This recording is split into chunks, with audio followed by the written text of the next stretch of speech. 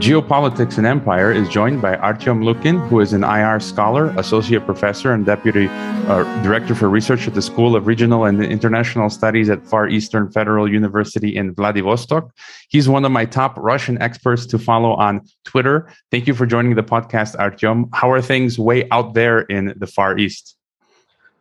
Well, things are not very good, but not very bad either. I think it's pretty much like everywhere else in the world. And, this summer in Vladivostok has been remarkable because of the weather. Actually, we had a few weeks of extremely hot weather, which the people here had never experienced. So I think this is something which makes people in Russia, in the Russian Far East as well, realize that climate change is for real. So even though you introduced me as an international relations scholar, which I am for sure, but lately I have been interested more and more in climate change. So maybe I will be transiting into the area which I myself call as the geopolitics of climate change. This is a subfield of international relations which does not yet exist, but I think it will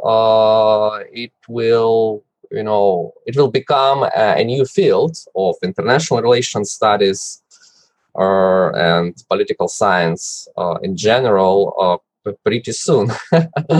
So yeah, again, and even today, even though it's one of the last days of summer in Vladivostok, and towards the end of summer we tend to have cooler weather, but still it's quite hot, quite humid. So yeah, I think it's apart from the COVID, it's one of the main impressions of this year, at least here in Vladivostok and in the Russian Far East. And you know that not in Vladivostok, not in the Russian Far East, but kind of in eastern Siberia, we have had huge wildfires in the Republic of Yakutia. Fortunately, the wildfires have been put out already, but they were raging for like a month or even more.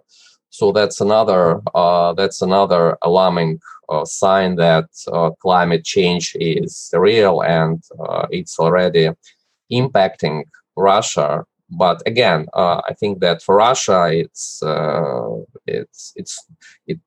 it may have not only negative but also positive effects. So I'm sorry for for getting astray, but this is really something that I'm thinking a lot these days. Yeah. So my guests are having a tendency to answer some of my last questions first. So this was one of my questions later on. What's pressing on your mind? And I think we could save this perhaps for a subsequent interview. So I had no idea of your interest on climate change. So perhaps in a further interview, we can discuss that. I know here where I am in Mexico, it's always warm. So, Professor Lukin, one of my first questions was I wanted to get kind of your big picture, because you talk a lot about Russia, China, the U.S., geopolitics, foreign policy, and so I wanted to get your thoughts on the decline of American hegemony as you see it. We're seeing what's happening now in Afghanistan and elsewhere. So, and then we can drill down from there, looking at China and Russia. So where do you see America today? Well, frankly, I'm a little bored speaking about America and the decline of American hegemony. I think, well, that's something which is quite clear to almost everyone. So I don't think I could add anything new and original here. Of course, there is little doubt that America's hegemony is on the wane. The question is what is going to replace America's hegemony. My sense is that we are entering a period of bipolarity again. This time, of course, it will be a bipolarity made up of the US and China. And, I think it will come sooner than most analysts expected, maybe. But by the way, I remember actually one of my favorite books on international politics is written by Muthia Alagappa, who is a Malaysian international relations scholar. And 20 years ago, he edited a volume on Asian security. So it was published like in 2003. And what he predicted in this book was that American hegemony was going to last for at least 20-25 years. And now I find this prediction, very true, because it has been 20 years since the year 2000, when we observed the peak of American hegemony. So 2 decades have passed, and now we can clearly see that the American dominance is beginning to crack. Actually, some analysts they got it right.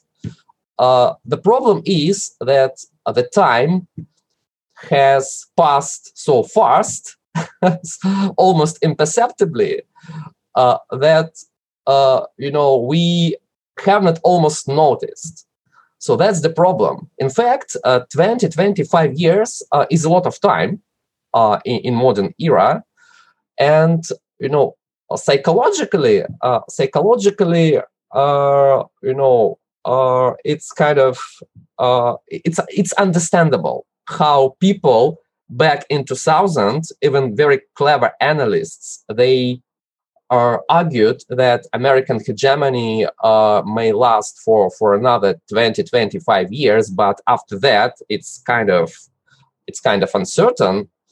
But when people back then, when they read such stuff and when they saw 20-25 years, it sounded like almost forever, But this was not forever, and now this 20-25 years, they have ended. So what seemed like forever back in 2000, now it's over. So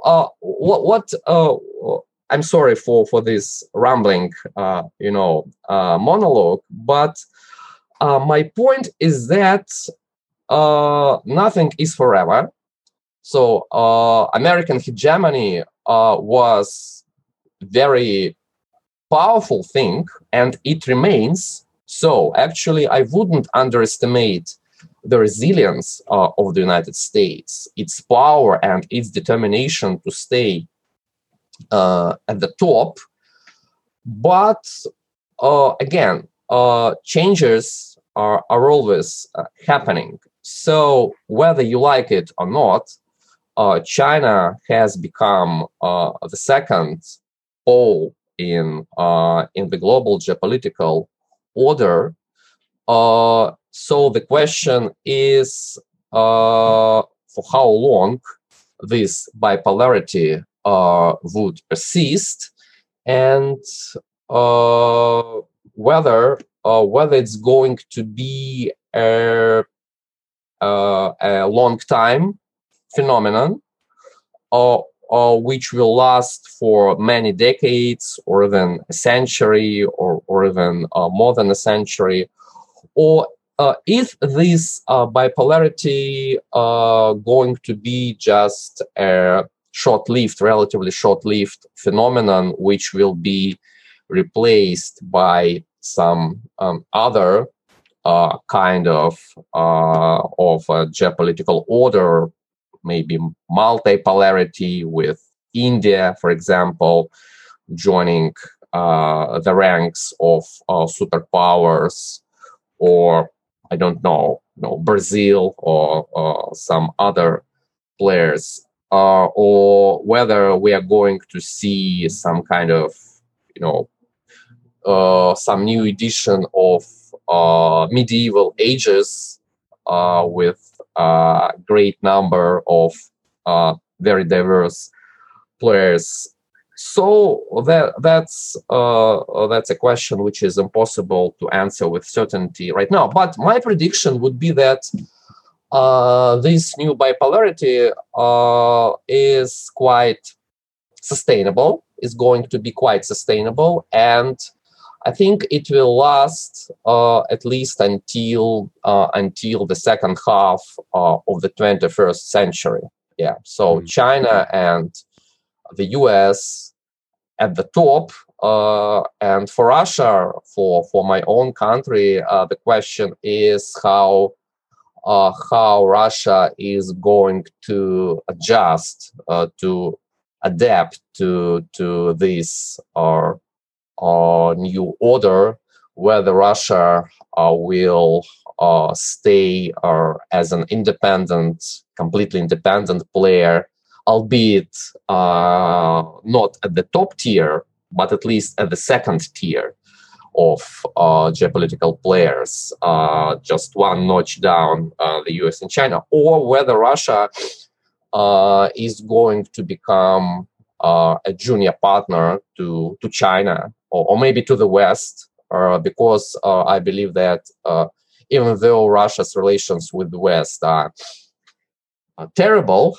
right now, but in principle, they might get better, they might recover, not now, but 10 or 15 years from now, I wouldn't rule it out. So Russia could become a partner of the West against China. It's not very likely, but that's one possible scenario at least. So yeah.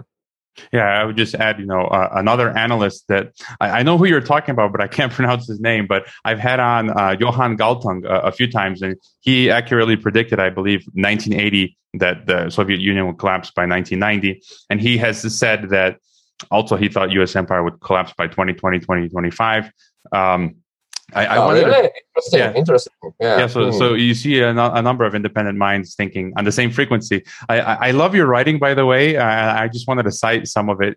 That's why I follow your Twitter feed. I think you have very succinct insights, and I thought this was a hilarious and genius line in a paper you wrote that people can find on ResearchGate. I'll include the link. A quote: "Beijing can no longer hope that the Kremlin's shenanigans will distract Washington from dealing with China. The metaphorical eye of Sauron is now firmly on China. Beijing will either have to capitulate to the U.S., renouncing its superpower ambitions, or take a stand. If it chooses the latter, as seems most likely, it needs strong allies to withstand American pressure." End quote. So just to get your further thoughts on China, you mentioned this bipolarity, like new Cold War going forward for the next half century, which I agree is a possibility. What else is interesting for you regarding China? What type of superpower ambitions does it have? A lot of people say, historically, China has never gone far beyond its own borders. So what is most important for you when looking at China today? Yeah. I think the biggest problem, the biggest difficulty with understanding China and trying to predict China's future course, China's future trajectory, is that China is absolutely non-transparent for outside observers. It's a complete black box, I would say. So no one, including the Russians, really understand what China wants or what China intends to do. I think one reason for this, black box phenomenon is that China's system of decision making is absolutely opaque. China being, of course, a party state autocracy. So the decisions are made by a very narrow group of people who make decisions in a very secretive way. So that's one problem. And another problem is that China's civilization is very peculiar. It's very different from European ways, or not only European ways, from Muslim ways and so on. So China is a civilization unto itself, and frankly, I don't know what China is up to. I'm not sure whether China wants global hegemony. So the US establishment is now almost convinced that China is determined to replace the US as the global, overlord. But maybe the US is just projecting its own, psychology, its own mindset on China. I'm not sure that China wants to become a new Sauron, so to speak. But having said that, who knows? Maybe they do want to become the global hegemon. We have no way to know. So when it comes to the US, when it comes to understanding the US intentions and the US behavior, everything is absolutely understandable and transparent. The US does not hide its desire to stay as the global dominant power. This makes it easier for Russia to deal with the US because the Americans, so the Russians understand the Americans, and the Americans, I think they do understand Russia in general, more or less. But no one can understand China. So that's the problem, because if you don't understand someone, this results in suspicions, right? This results in fears. And these fears may not be, in fact, substantiated. They may not be justified, but we just tend to fear what we don't understand. So we are afraid of, aliens, for example. Maybe there are not even aliens out there, and even if the aliens exist, they might be completely peaceful, but we do fear them because it's something unknown to us. So China is like those aliens. So I think what we know about China is maybe just little more than we know about aliens from the space. So that's the biggest issue with China. And again, this is a problem not only for the US, but also for Russia. Even though Russia and China, even though they are strategic partners or almost allies, but of course, the Russians cannot fully understand China. And that's why we cannot fully trust them. So this is a very peculiar relationship between Russia and China. Yes, there is a real strategic partnership, almost alliance, but this alliance is not based on full trust. It's based on pure transactionalism. So I think this Russia-China alliance is okay for now and for the foreseeable future, but who knows what happens 20 years from now. Yeah, well, that was one of my other questions, and I just wanted to cite from an article. So you wrote a piece for 9-Line, I believe, where you talked about Russia, the bear becoming, the dragon's strategic mercenary. Quote, in a nutshell, Russia could become a giant military contractor, a 21st century condottiero state, and a nuclear armed one at that, a broke but still militarily strong and audacious country that does the bidding of a rich superpower for remuneration, which would be China, end quote. So just your thought then on how Russia is doing, where is Russia at right now? You said it would likely become a second tier between China and the US, but in general, and in the article, you kind of allude to China, Russia not having strong economy, but having its strong military. So what is important for us to know about Russia today? Oh, well, this article that you quoted, actually, I make a reservation in the article that this scenario is highly hypothetical. So it's theoretically possible, but I don't think it's very likely.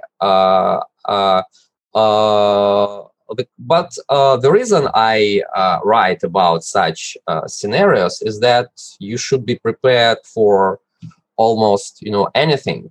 So I think the last 40 years in world politics have absolutely demonstrated that almost anything is possible. As someone who was born in the Soviet Union, who spent his childhood and teenage years as a Soviet citizen, and then almost overnight the Soviet Union collapsed, this, of course, this experience, makes you understand that everything is possible, and you should be prepared for almost infinite range of possibilities. So, speaking of Russia's future relationship with China, I think Russia would remain an independent player, even though Russia's economy is not in a very good shape, and it's unlikely that Russia's economy would get much better in the foreseeable future. But still, Russia's identity is based on this idea of maintaining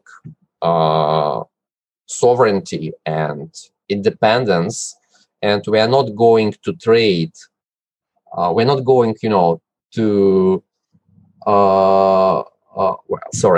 Let me reformulate it. Russia, as you know, has been adamant in resisting American hegemony, and of course, Chinese hegemony is no less acceptable for Russia than American one. So I don't think, again, that Russia is going to become China's junior partner or vassal or satellite, whatever you call it, in the foreseeable future, actually, Russia might become China's mercenary. Yeah, but mercenary is not the same as vassal. It's not the same as subordinate. So if Russia becomes China's mercenary, it will still remain an independent power. It will just provide some, services for China in exchange for, money, for example. So it will be based on pure transactionalism, and Russia will do it for as long as it profits. Russia will do it for as long as it profits itself. So even this mercenary scenario, it presupposes that Russia remains a strategically independent player. So my prediction is that for the next 20 years, Russia will certainly remain an independent strategic player, which retains enough power, enough geopolitical power to have a meaningful influence on global geopolitics. Yeah. What happens after that? What happens after 2040? It's anyone's guess. So I'm not daring enough to predict what's going to happen in 2050, for example. Mm-hmm. But at least until 2040, I think Russia will stay as a major independent power, which may or may not be China's ally or partner, but it will be independent, strategically independent. All right. I had another question, which I think was this topic was very important. You wrote a startling op-ed for RT claiming that an era of isolationism is coming to the world. I say startling because this is exactly what I was fearing, and hearing it from you kind of only further confirmed my own dreaded hypothesis. You wrote, quote, "During my recent visit to Moscow, one of Russia's best foreign policy experts said something that many of us are thinking but still reluctant to recognize. The world has entered an era of closed borders and restricted travel. This new age of isolationism will last years, maybe decades. It is the COVID-19 pandemic that has triggered the closure of borders, but the geopolitics of intensifying great power rivalry may be a more profound cause of this new reality." We were talking about this a bit before we started the interview, but what we're seeing, it's difficult to travel now internationally. Countries are locking down. They're introducing these kind of social credit system, vaccine passport measures, and it's become just this huge bureaucracy to attempt to travel anywhere now, between PCR tests, different kinds of PCR tests that are not accepted here. And so what's all this about, this era of isolationism? Yeah. Thank you. Actually, I have to say that maybe I was too pessimistic when I wrote this piece. Just to give you one positive example, here in Vladivostok at my Eastern Federal University, we have just concluded a summer school for foreign students, which brought together students mostly from Europe, mostly from Germany, and even one girl from South Korea came. There were also students from Hungary and the UK. And actually, when I was contacted by the organizers of the school and asked to participate as a lecturer, I was shocked because I didn't expect this school to happen this year.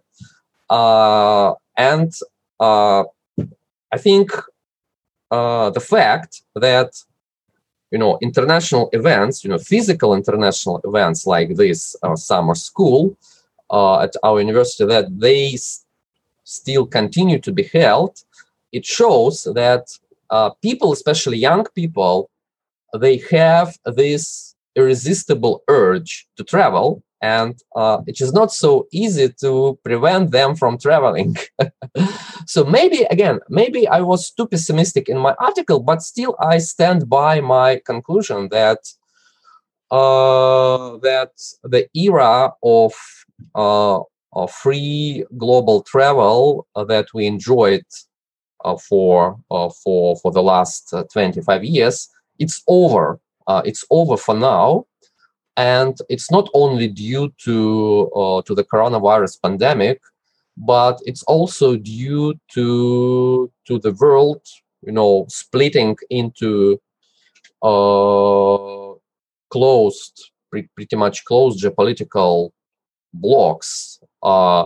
And especially concerning is that big powers like China, they are, closing their borders. So look at China. So we already spoke a little bit about China, and now it's getting clear that China is trying to, to eject foreigners, to not only to limit the number of foreigners entering China, but also to try to make those foreigners that are still in China to leave the country. So it seems like Beijing, like the Chinese leadership, they're consciously trying to isolate China, and why is that? Maybe because they believe that China has already become self-sufficient, which is, I think, partly true. So when you have a small number of major countries who run the world, and those countries are entering self-isolation for various reasons, you get a world which is, much more restricted in travel opportunities.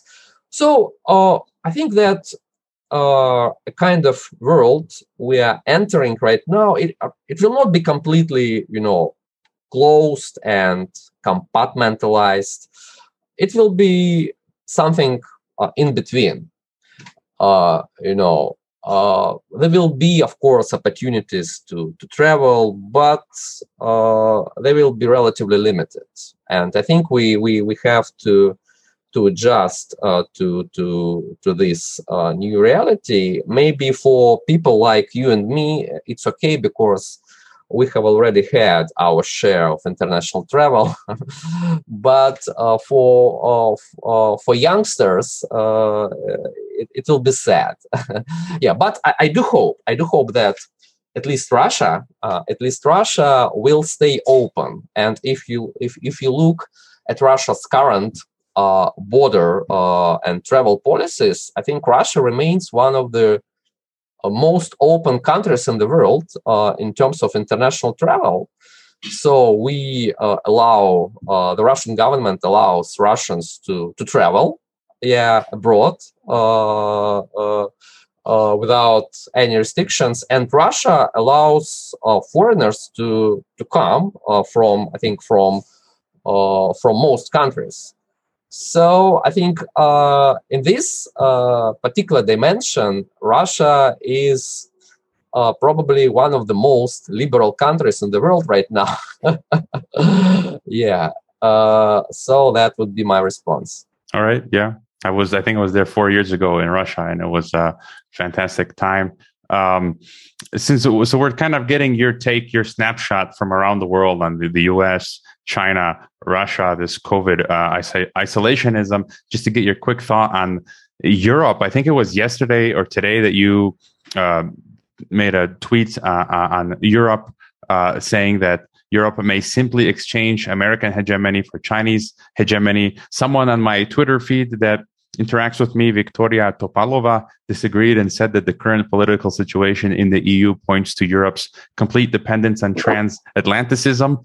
Most likely, she says, Europe may become China's partner only if Russia does this first and becomes a security guarantor for Europeans as well as a global geopolitical bridge. Where do you see the EU in between, America, Russia, and China? Well, frankly, I'm not a big expert on Europe. But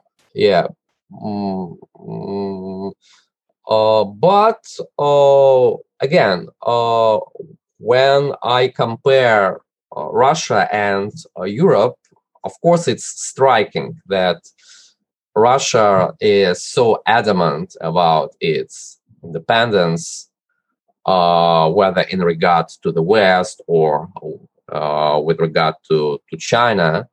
But Europe has for decades existed as an entity which is subordinate to someone else. So right now, Europe's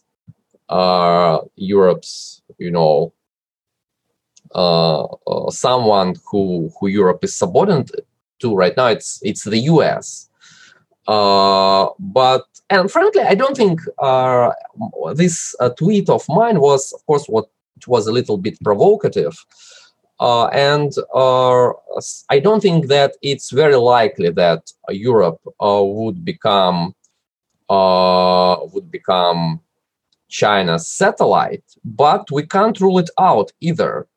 So it may be implausible within the next few years. But again, what happens in 2040? So come 2040, what happens? How Europe would look like? And if China plays its cards right, if China acts wisely and smart on the global stage and towards Europe, who knows? Maybe Europe would decide that at least some key countries in Europe would decide that, well, why not become partners with China, And if China offers to Europe generous terms, Europe might accept it. So let me put it, straight. So the Europeans are very much addicted to their material prosperity, right? So the question is, which is more important to Europe? Money and prosperity, or abstract freedom and abstract values. So I think this is a question that the Europeans may be afraid of asking themselves, because that's a very hard question, Of course, outwardly they say that, of course, values, have the highest priority, but I have my doubts when they have to choose between prosperity and values. And if it turns out that prosperity requires becoming a kind of junior partner to China, then who knows what choice Europe would make. But again, it's not going to happen right now, not in 5 years, but in 15, 20, 25 years, who knows?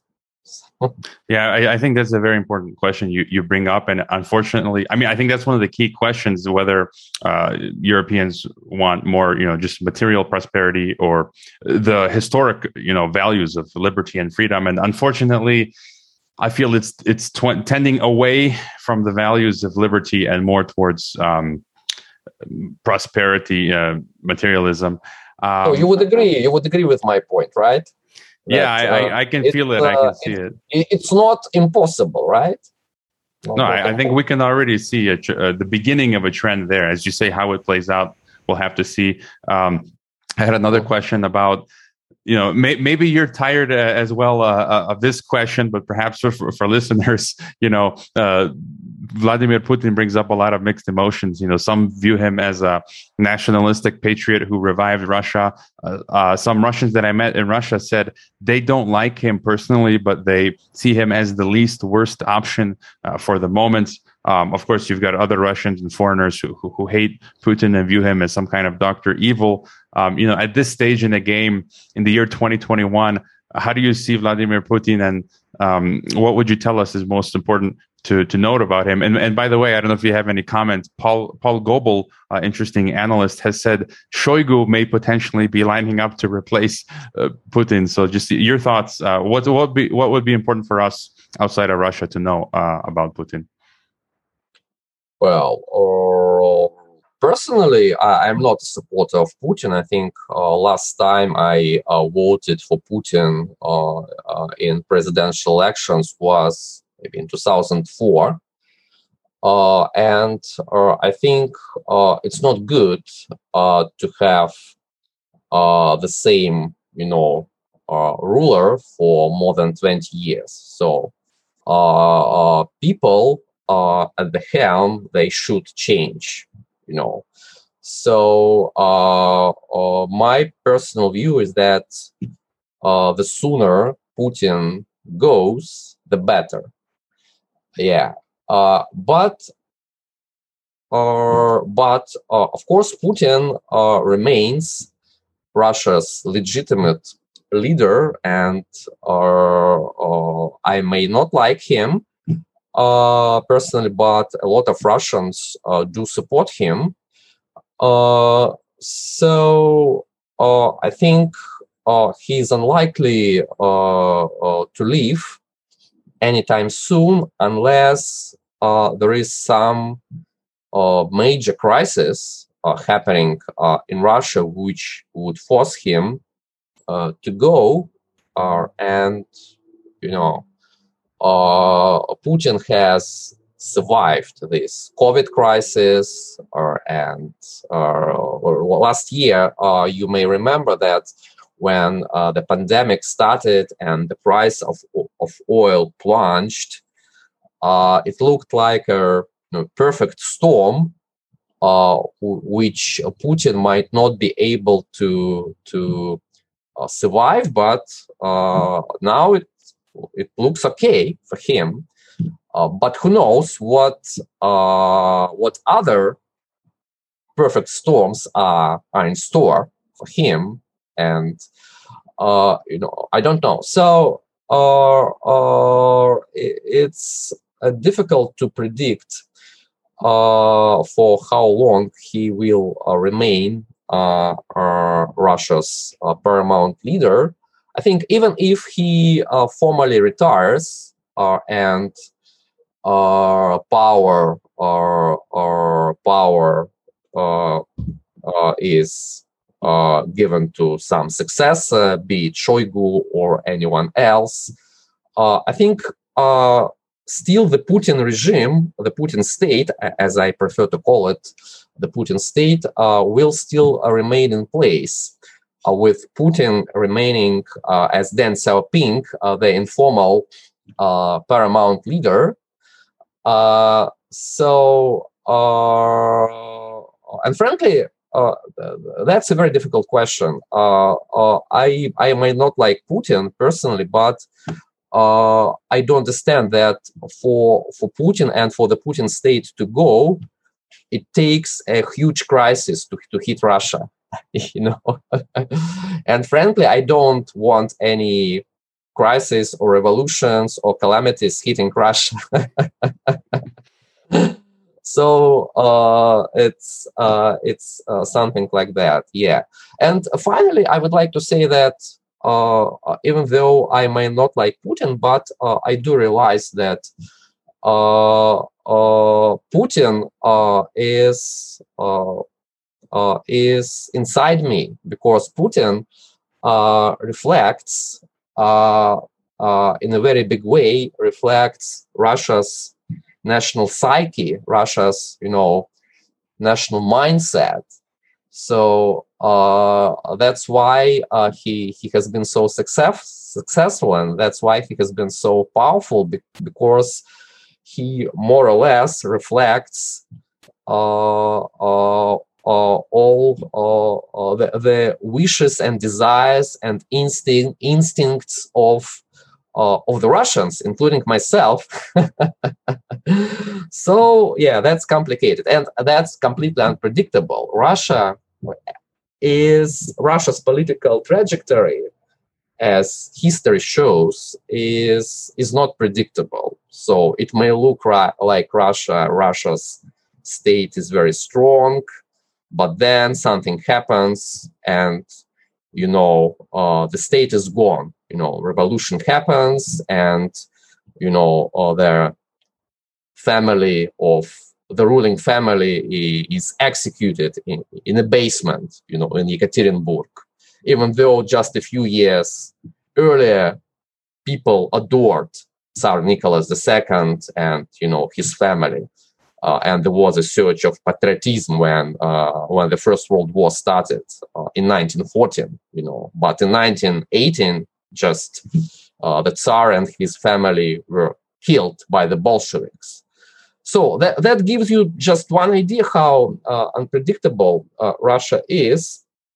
So I would really refrain from making any predictions here. Frankly, I don't think that Shoigu is going to become Putin's successor, but even if he is, again, as I said, the Putin state will remain, and Putin will stay as the paramount leader. Yeah.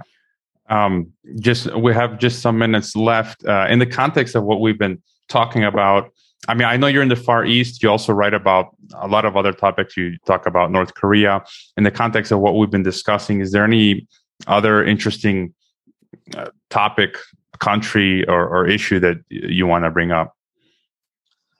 Yeah, as you said, I'm interested in the Korean Peninsula, maybe because Korea is very close geographically, and actually, if you come to Vladivostok and then you go to Korea, like places like Seoul or Busan or Pyongyang, you will see that it's the same region in terms of geography, in terms of terrain, in terms of weather, climate.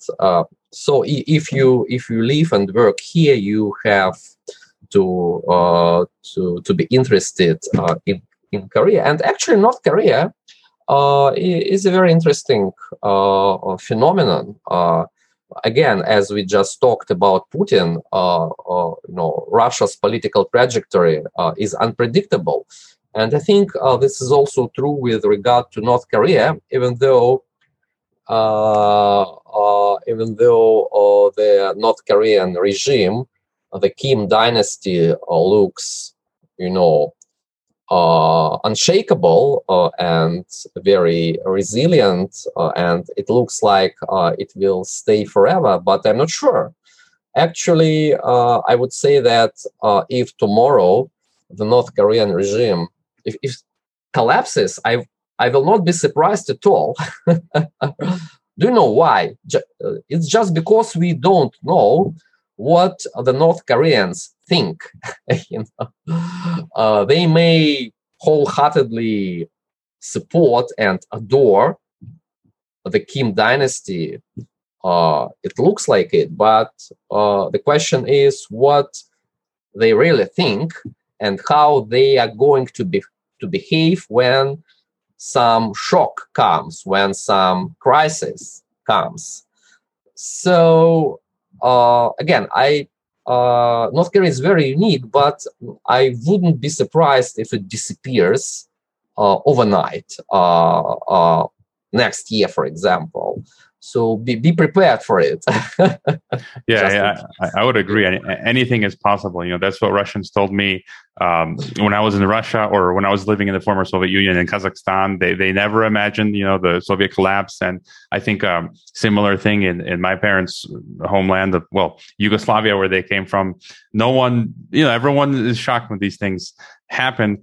I guess since we started, myself as an American, we started talking about America, I thought maybe we could end, because you've written a few articles as well. On November 16th, you wrote of the possibility of civil war in the United States and how it could be averted through anti-China sentiment. Later on January 5th, I mean, that's quite the timing, right? Right before January 6th, you wrote, quote, "Despite talk of an impending civil war in the U.S., I don't believe it will happen. Fear of violence and chaos in mature societies has become sufficient to prevent domestic conflicts breaking out." End quote. What are your thoughts for America on the road ahead? Well, I think, again, it's too early to dismiss America, as some people do, and I have a lot of respect and admiration for the U.S.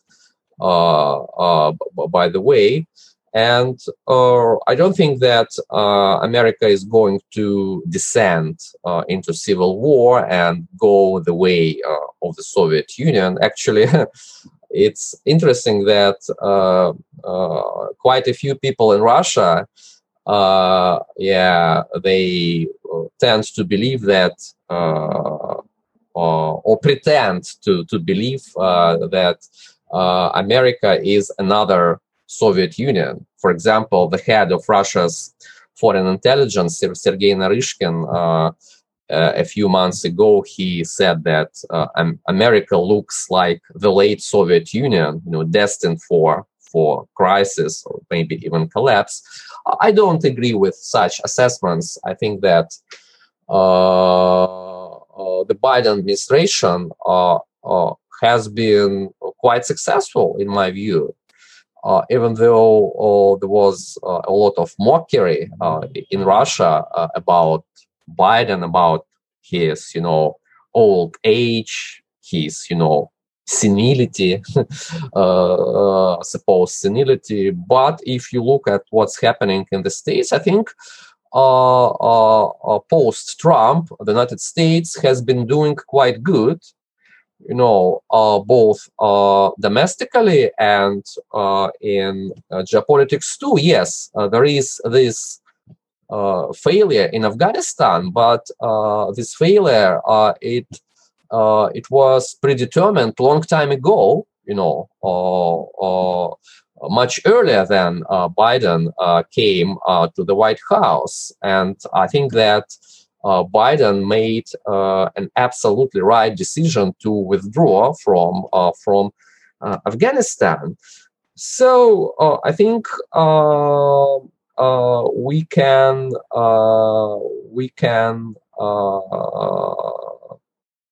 in the next few decades, we can enjoy a very interesting,